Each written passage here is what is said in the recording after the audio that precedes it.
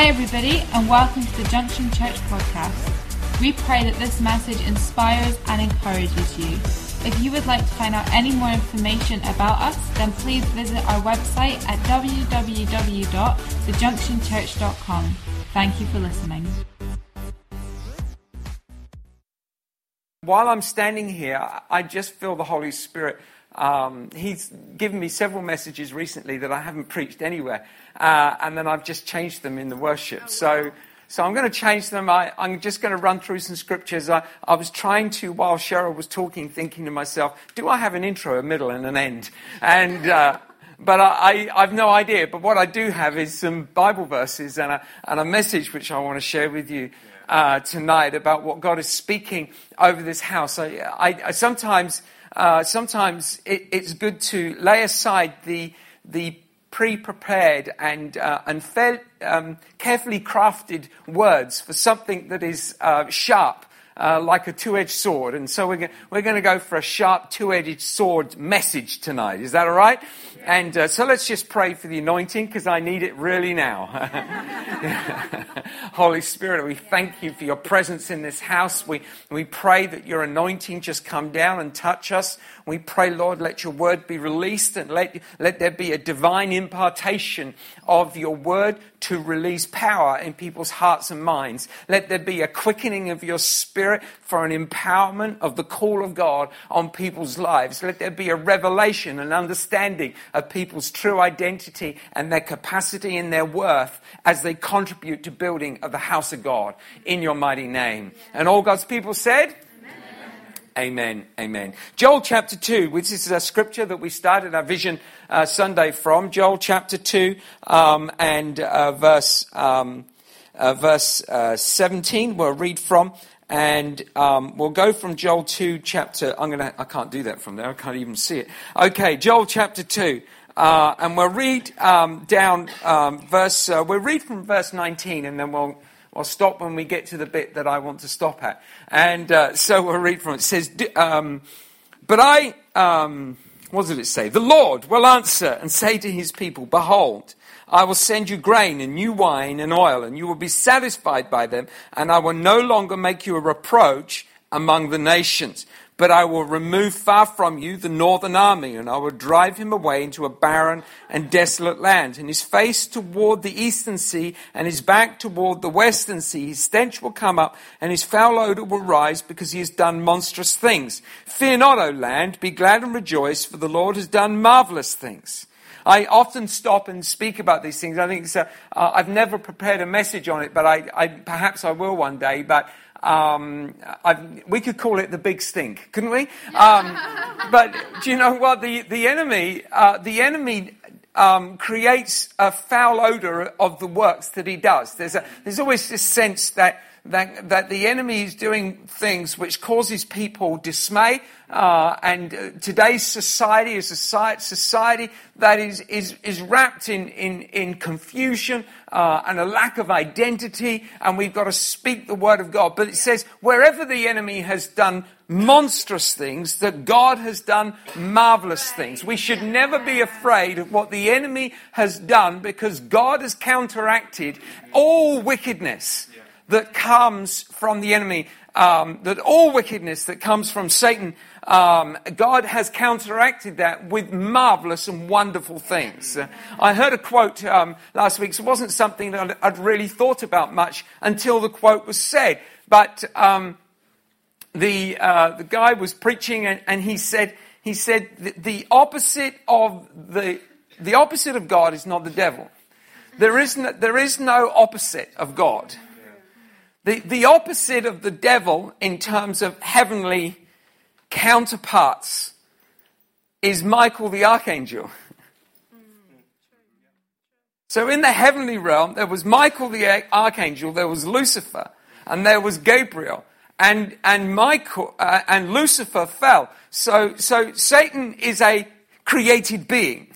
He has no greater power and no greater ability than that of a created being. But God, who is the creator, the wonder of all creation, that he has spoken and things have become formed, that he is the creator of our lives, the creator of the universe, the creator of our hearts and minds, the creator of our eternity, the creator of our salvation, the creator of our redemption, the creator. In the invention of his heart, he has created a path of redemption and hope for us through the midst of every confusion, through the midst of every shadow and every doubt. He's created a path of deliverance for us. And we have to know the power of our King. I spat all over you right then. You didn't see it. I saw it. I saw the lights. It was illuminated from this side as it just went all over you. In Jesus' name. And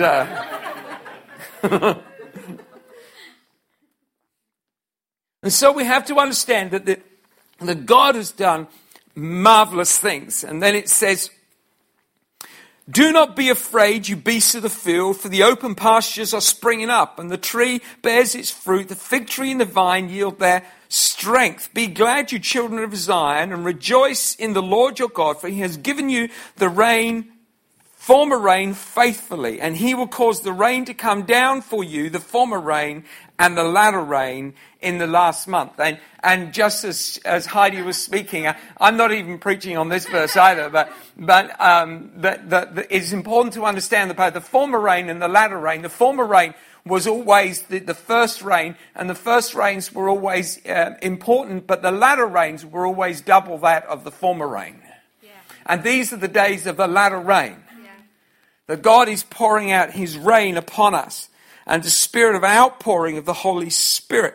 And it says, the threshing floors shall be full of wheat, and the vats shall overflow with new wine and oil. So I'll restore to you the years that the swarming locust has eaten. And I will speak tonight about the restoration of the restoration of the house of God. That God is restoring the church of Jesus Christ. And there is a restoration of the house of God. And I want you to understand this is more than just a message about a congregation, about our own personal journey, that this story about how the church is growing. This is not about the Junction Church Aberdeen. It's about the kingdom of God. And understanding that when God is restoring, he is building up a house that has a significant voice and knows how to bring the marvelous things that are in the kingdom of God to counteract the monstrous things that are in the world. Right. Yeah. See, the world carries with it monstrous things, and they have no idea what to do with them.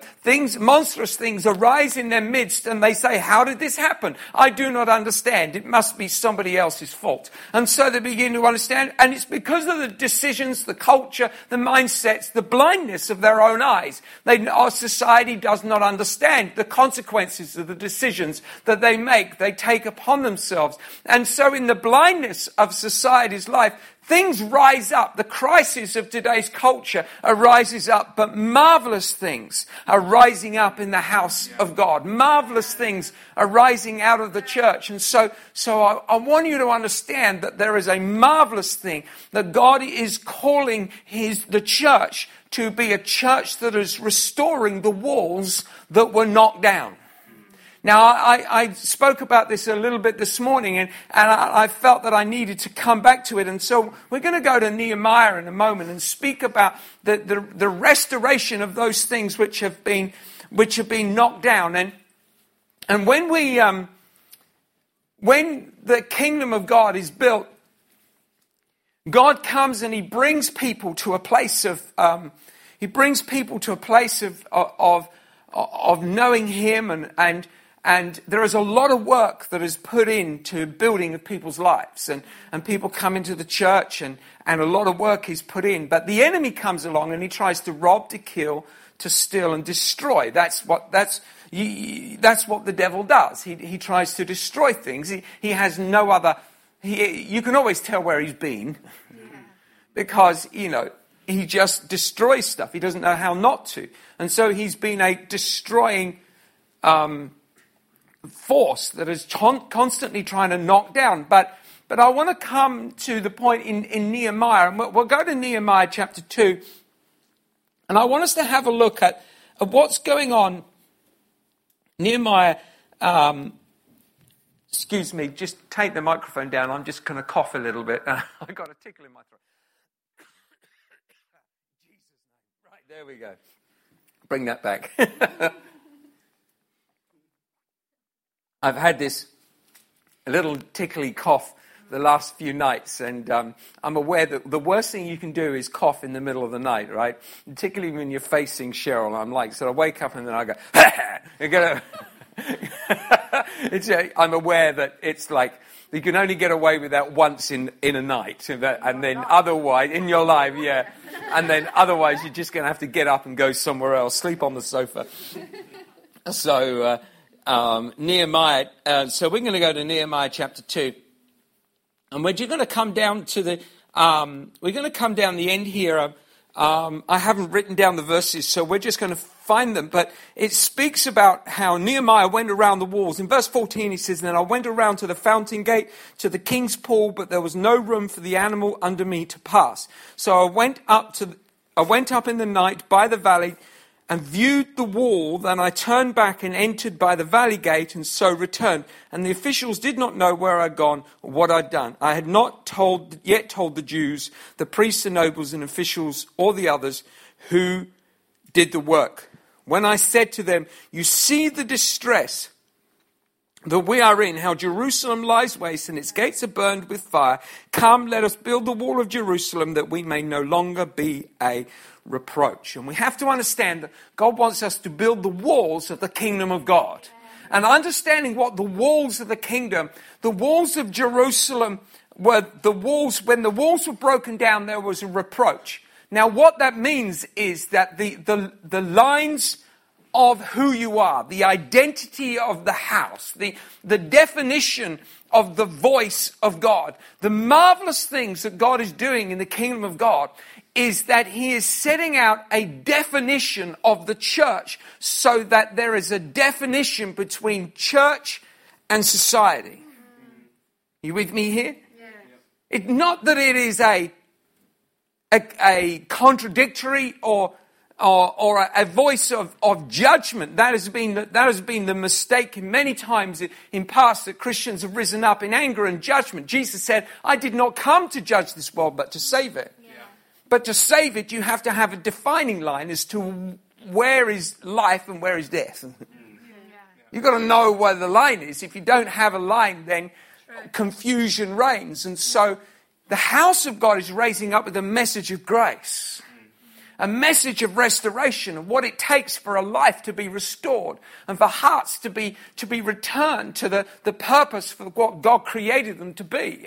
And so for us to understand that the voice of the house of God, to raise up men and women with the courage to be able to speak to our friends and neighbours, speak into positions of power and authority in councils, speak into schools and speak into and have a voice and say, this is what the church is all about. Yeah.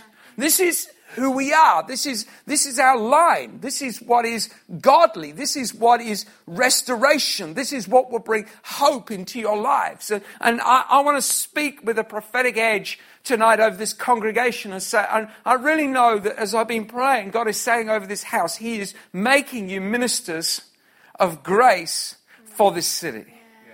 Just making you ministers of grace. He's putting something deep on the inside of your heart that you may have great impact and great effect. And just as Nehemiah rose up to speak to the people of Israel, the Jews, to rebuild, so everyone around began to stir up and go, let's rebuild the walls. Amazing that no one had said it before, or no one had felt they could rebuild it. Just looked at it broken and gone, it's broken. You know how you can look at stuff and you just get used to it broken, so you never fix it? You know when you live in a house and you never fix stuff until you go to sell it? Yeah. And the only reason you're fixing it is not because you want it fixed, it's because you know that nobody else would accept that as something to buy. So when you put your house on the market, you fix the broken things. And then you think to yourself, why didn't we fix that before? It's because you got used to it broken. Yes. And it's amazing how you get used to things which are broken.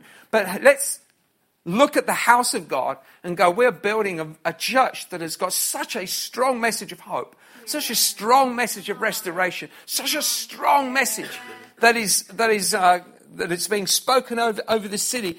And it says in verse 37, he said, "Come, let us build the wall, that they may no longer be a reproach. And I told them of the hand of God which had been good upon me, and also the king's words that he had spoken to me. So they said, let us rise and build. And then they set their hands to this good work." Now, note that Sanballat and Tobiah, who are the famous enemies of this process, they have become the acronyms of everything that is of any challenge or difficulty we have when we try to do something good. We always talk about the opposition as being like Sanballat and Tobiah. We speak about these voices that raise up, and there is always a voice of opposition for something that you're called to do that is good. Always a voice of opposition. So let's just quickly go over to chapter 3. There's something I want you to see here. And then it says, Eliashib, the high priest, rose with his brethren, the priests, and they built the sheep gate, and they consecrated it and hung its doors. They built as far as the Tower of the 100 and consecrated, then as far as the Tower of Haniel. Now, next to Eliashib, the men of Jericho built, and that's another thing. So Jews were coming from across Israel to rebuild Jerusalem. And what that means is that men were rising up to say, we can build, we can be a part of this. That people were coming from different places. I want to prophesy and speak out. People are coming from different places to say, we can build this thing.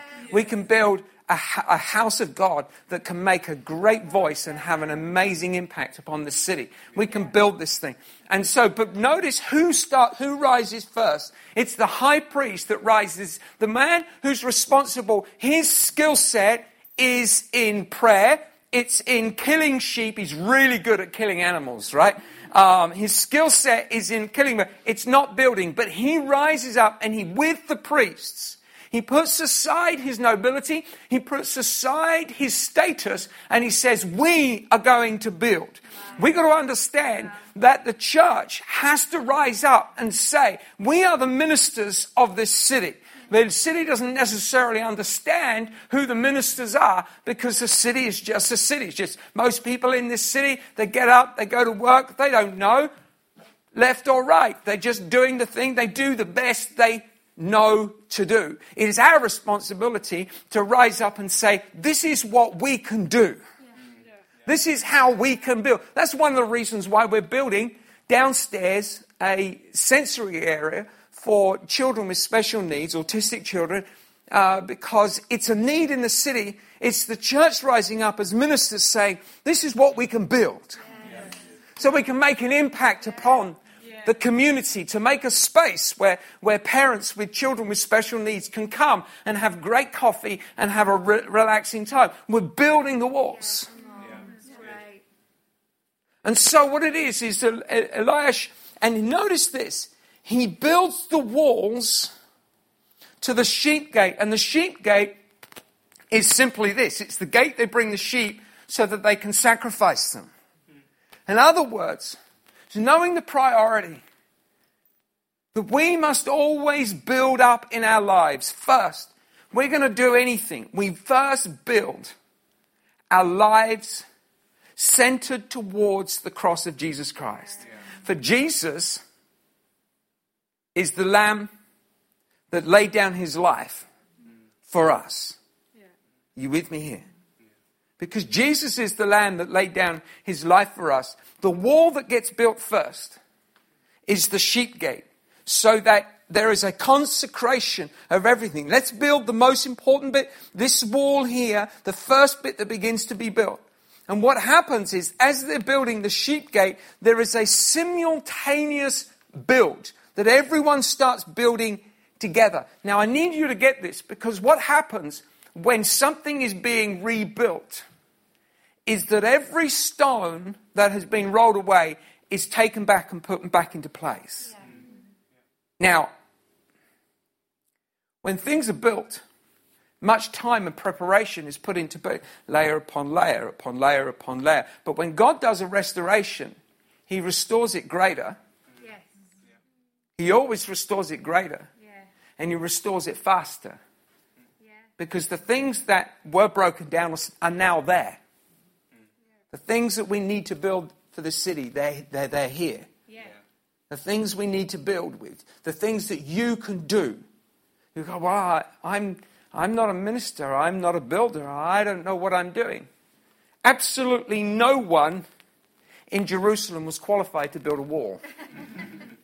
And none of them were builders of walls. There was a complete lack of wall building. No one had even thought that was a business worth doing. Build a wall, yeah, it falls over. Nobody thought about becoming wall builders. Brickies. It wasn't a job that was advertised for that much. But men and women arose in Jerusalem.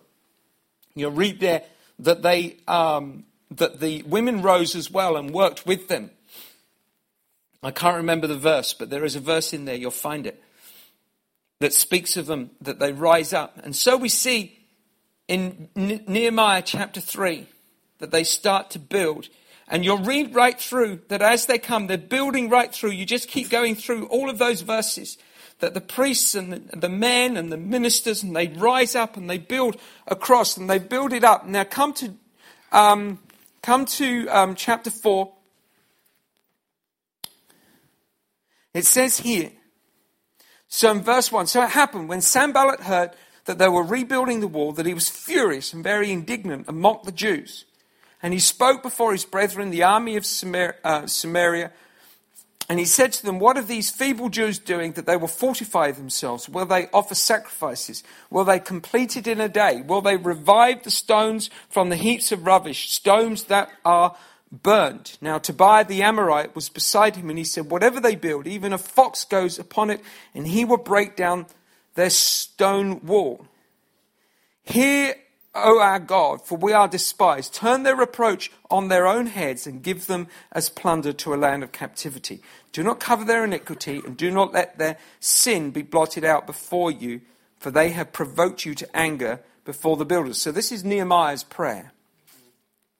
In verse 6, so we built the wall, and the entire wall was joined together up to half its height, for the people had a mind to work. So we see that the whole wall is being built. It's got to half the height. So there's still a long way to go. Now it happened. I can't tell you how many times I experienced this in church life, right? I can't tell you how many times that we're halfway through something that's exciting. So it happened. Sanballat and Tobiah and the Arabs, the Ammonites, the Ashdodites heard that the walls of Jerusalem were being restored and the gaps were beginning to be closed, that they became very angry. And all of them conspired together to come and attack Jerusalem and create confusion. Nevertheless, we made a prayer to God because of them. We set a watch against them day and night. Then Judah said, listen to this, then Judah said, the strength of the laborers is failing. And there is so much rubbish that we're not able to build the wall. And our adversaries, they will neither know nor see anything till we come into their midst and kill them and cause the work. And our adversaries said, they will neither know nor see anything till we have come into their midst and kill them and cause the work to cease. Notice that Judah is now confessing the lies of Sanballat and Tobiah. They said, this is what our adversaries have said. And so it was when the Jews who dwelt near them came, that they told us 10 times. They told us 10 times, from whatever place you turn, they'll be upon us. They've built half the wall. They've got this momentum. Yes, we're going to build the wall. Then this unsettling comes. Oh, they want, people are out to get us. Oh, this is going, oh no, this is. And to begin to speak words that would destroy the work they've already done. Yeah. I cannot get it into your heart and mind enough to understand this. The voice of the house of God must lay a hold of those things which God has spoken and not repeat the words which the enemy has spoken. You remember when God sent out the children to Israel, and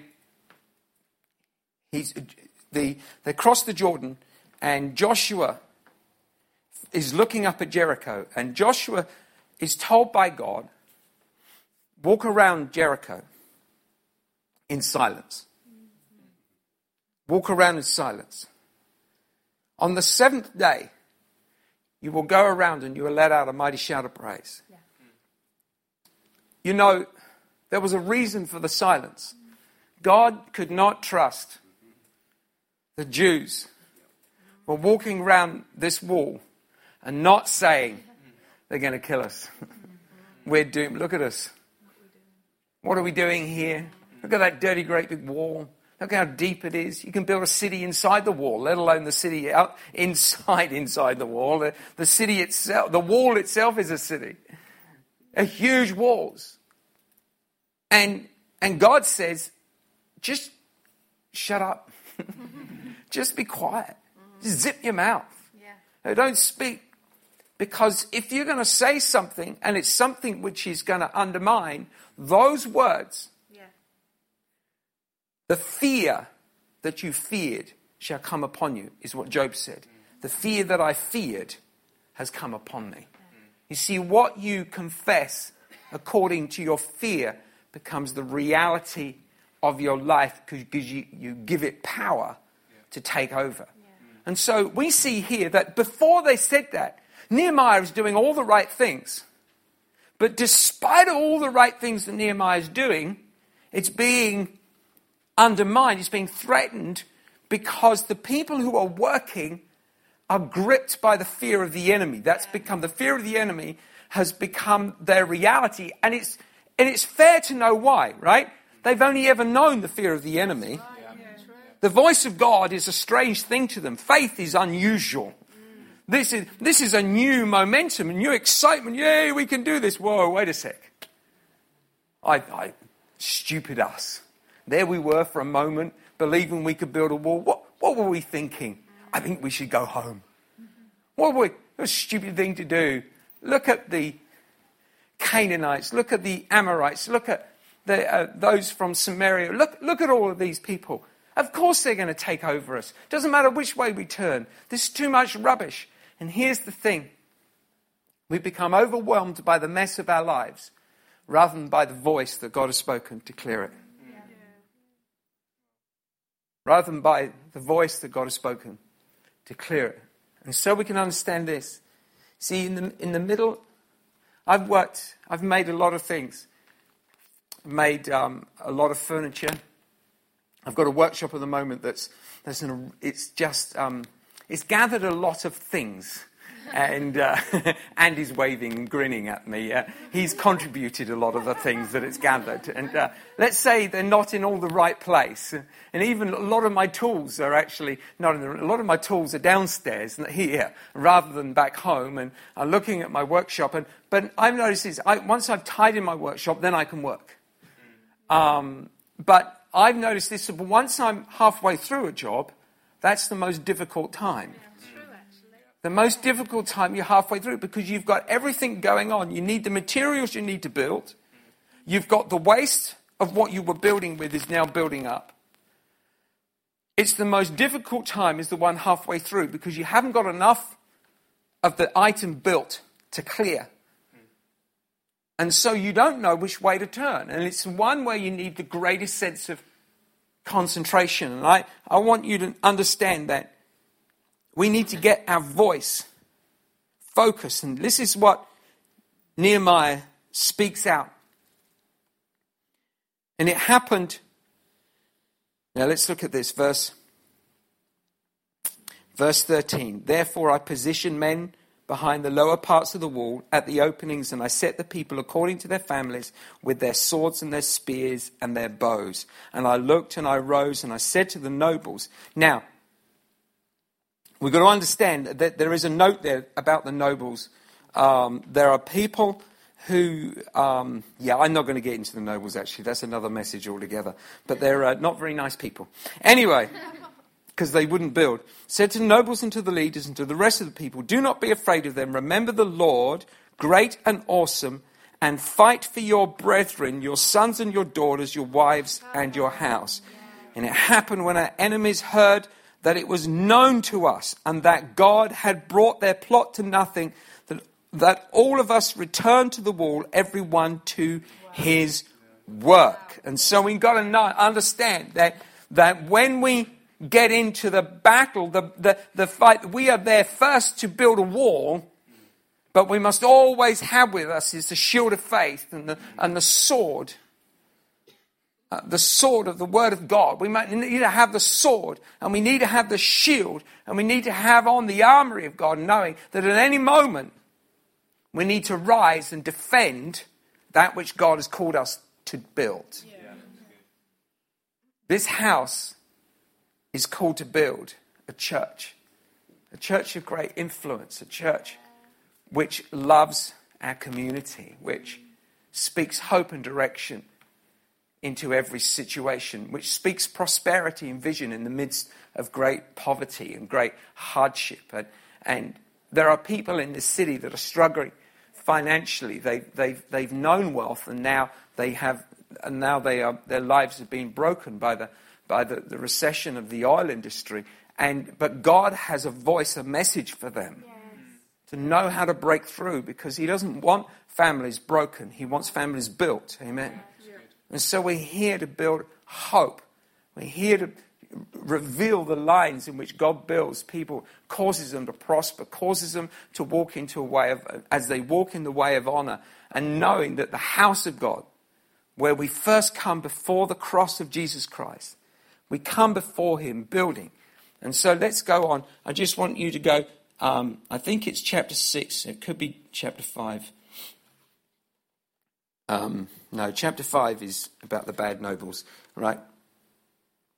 Verse 1, now it happened when Sanballat, Tobiah, Geshem the Arab, and the rest of the enemies heard that I had rebuilt the wall and that there was no breaks left in it, though at that time I had not hung the doors in the gates, that Sanballat and Geshem said to me, saying, come, let us meet together among the villages on the plain of Ono, that they brought to do me harm. Now, so I sent messages saying, I'm doing a great work, so I cannot come down. Why should the work cease while I leave it and go down to you? But they sent this message 4 times, and I answered them in the same manner. Now look at this. And Sanballat sent his servants to me as before the 5th time, with an open letter in his hand, as was written. It is reported among the nations, and Geshem says that you and the Jews plan to rebel. Therefore, according to these rumors, you are rebuilding the wall, that you may be their king. And as you also have appointed prophets to proclaim concerning you at Jerusalem, saying, there is a king in Judah. Now these matters will be reported to the king. So come, therefore, let us consult together. Then I sent to him, saying, no such thing as you say are being done, but you invented them in your own heart. I need you to understand, the enemy causes an invention of discouragement that happens in your heart. Yeah. What you invent in your heart is not true. What is invented in the hearts of others is not true. I once had a friend who was convinced a few years ago that because we were believing for finances, it was a different season of financial believing for, and we were just believing, and he just going, oh, that's it, the church is finished. What do you mean church is finished? The church is finished. And he's telling everyone, I said, the church isn't finished. We're just believing God. We're just resting in his faith, his grace, his favour. Oh, the church is finished. I need you to understand that fear caused him to invent something in his head. Fear. Of course, he soon realised that church wasn't finished. He came back the next week, and there we were. And the next week after that, it's like, oh yeah. A few years go by, it's like, oh, perhaps they're not finished yet. See, people invent things according to their fear. And what I want you to do, see, champions know they're winners because they're winners. It's quite a very basic rationale. I'm a winner because I'm a winner. It's very difficult to beat a champion because even when they're losing, have you noticed that? You notice that in tennis or it is that they can be losing. A great champion tennis player can be losing and just not playing that well and still they win. How do they do that? Because they're winners. They just go, it's time to win now. And they pull it out of themselves. See, even when you're losing, it's time to pull it out of yourself and say, I'm going to do this thing that God has called me to do. It isn't finished. I'm not listening to the lie. I'm not listening to the thing that would defeat me. I'm rising up. I will know the power of God's word over my life to do great things. Let's stand up, shall we?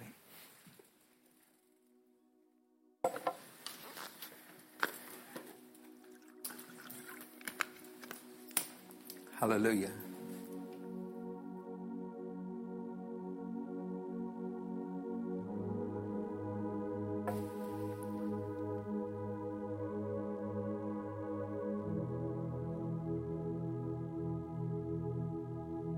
Father, I pray that there be a great understanding, a great empowerment of hope and vision to do great things. And I want you, church, to understand this. I really believe the Holy Spirit says, understand this, that as you call on my name, as you pray, as you offer your heart and life to me, before me in my presence, as you enter through the sheep gate and you come before the place of sacrifice and you offer your life once again before the King and you lay it before him and you say, take my life. As you enter into that whole process, know that as Jesus said, he said, I am the light of the world. He who follows me, out of him shall flow the light of life. And so we need to understand that the light of God flows out of those who are given their heart to him. There is great power in your life to just love the person that's next to you. I need you to understand that everyone is looking for the dramatic, the powerful. They're like, oh, I'm waiting for something powerful to happen. The wall is built by just picking up bricks and putting them on top of each other. It's simply people doing the work that's in front of them. Your neighbor is in front of you. Just love them. Don't invent anything. Just love them. Every situation that you're praying for will come around. We can do great things for God as we just offer our heart and our life to him now. Heavenly Father, I pray, let your spirit rest upon each person in this house tonight. Thanks for listening. If you have any questions or you'd like to find out contact information or service times, then don't forget to visit our website www.thejunctionchurch.com. God bless.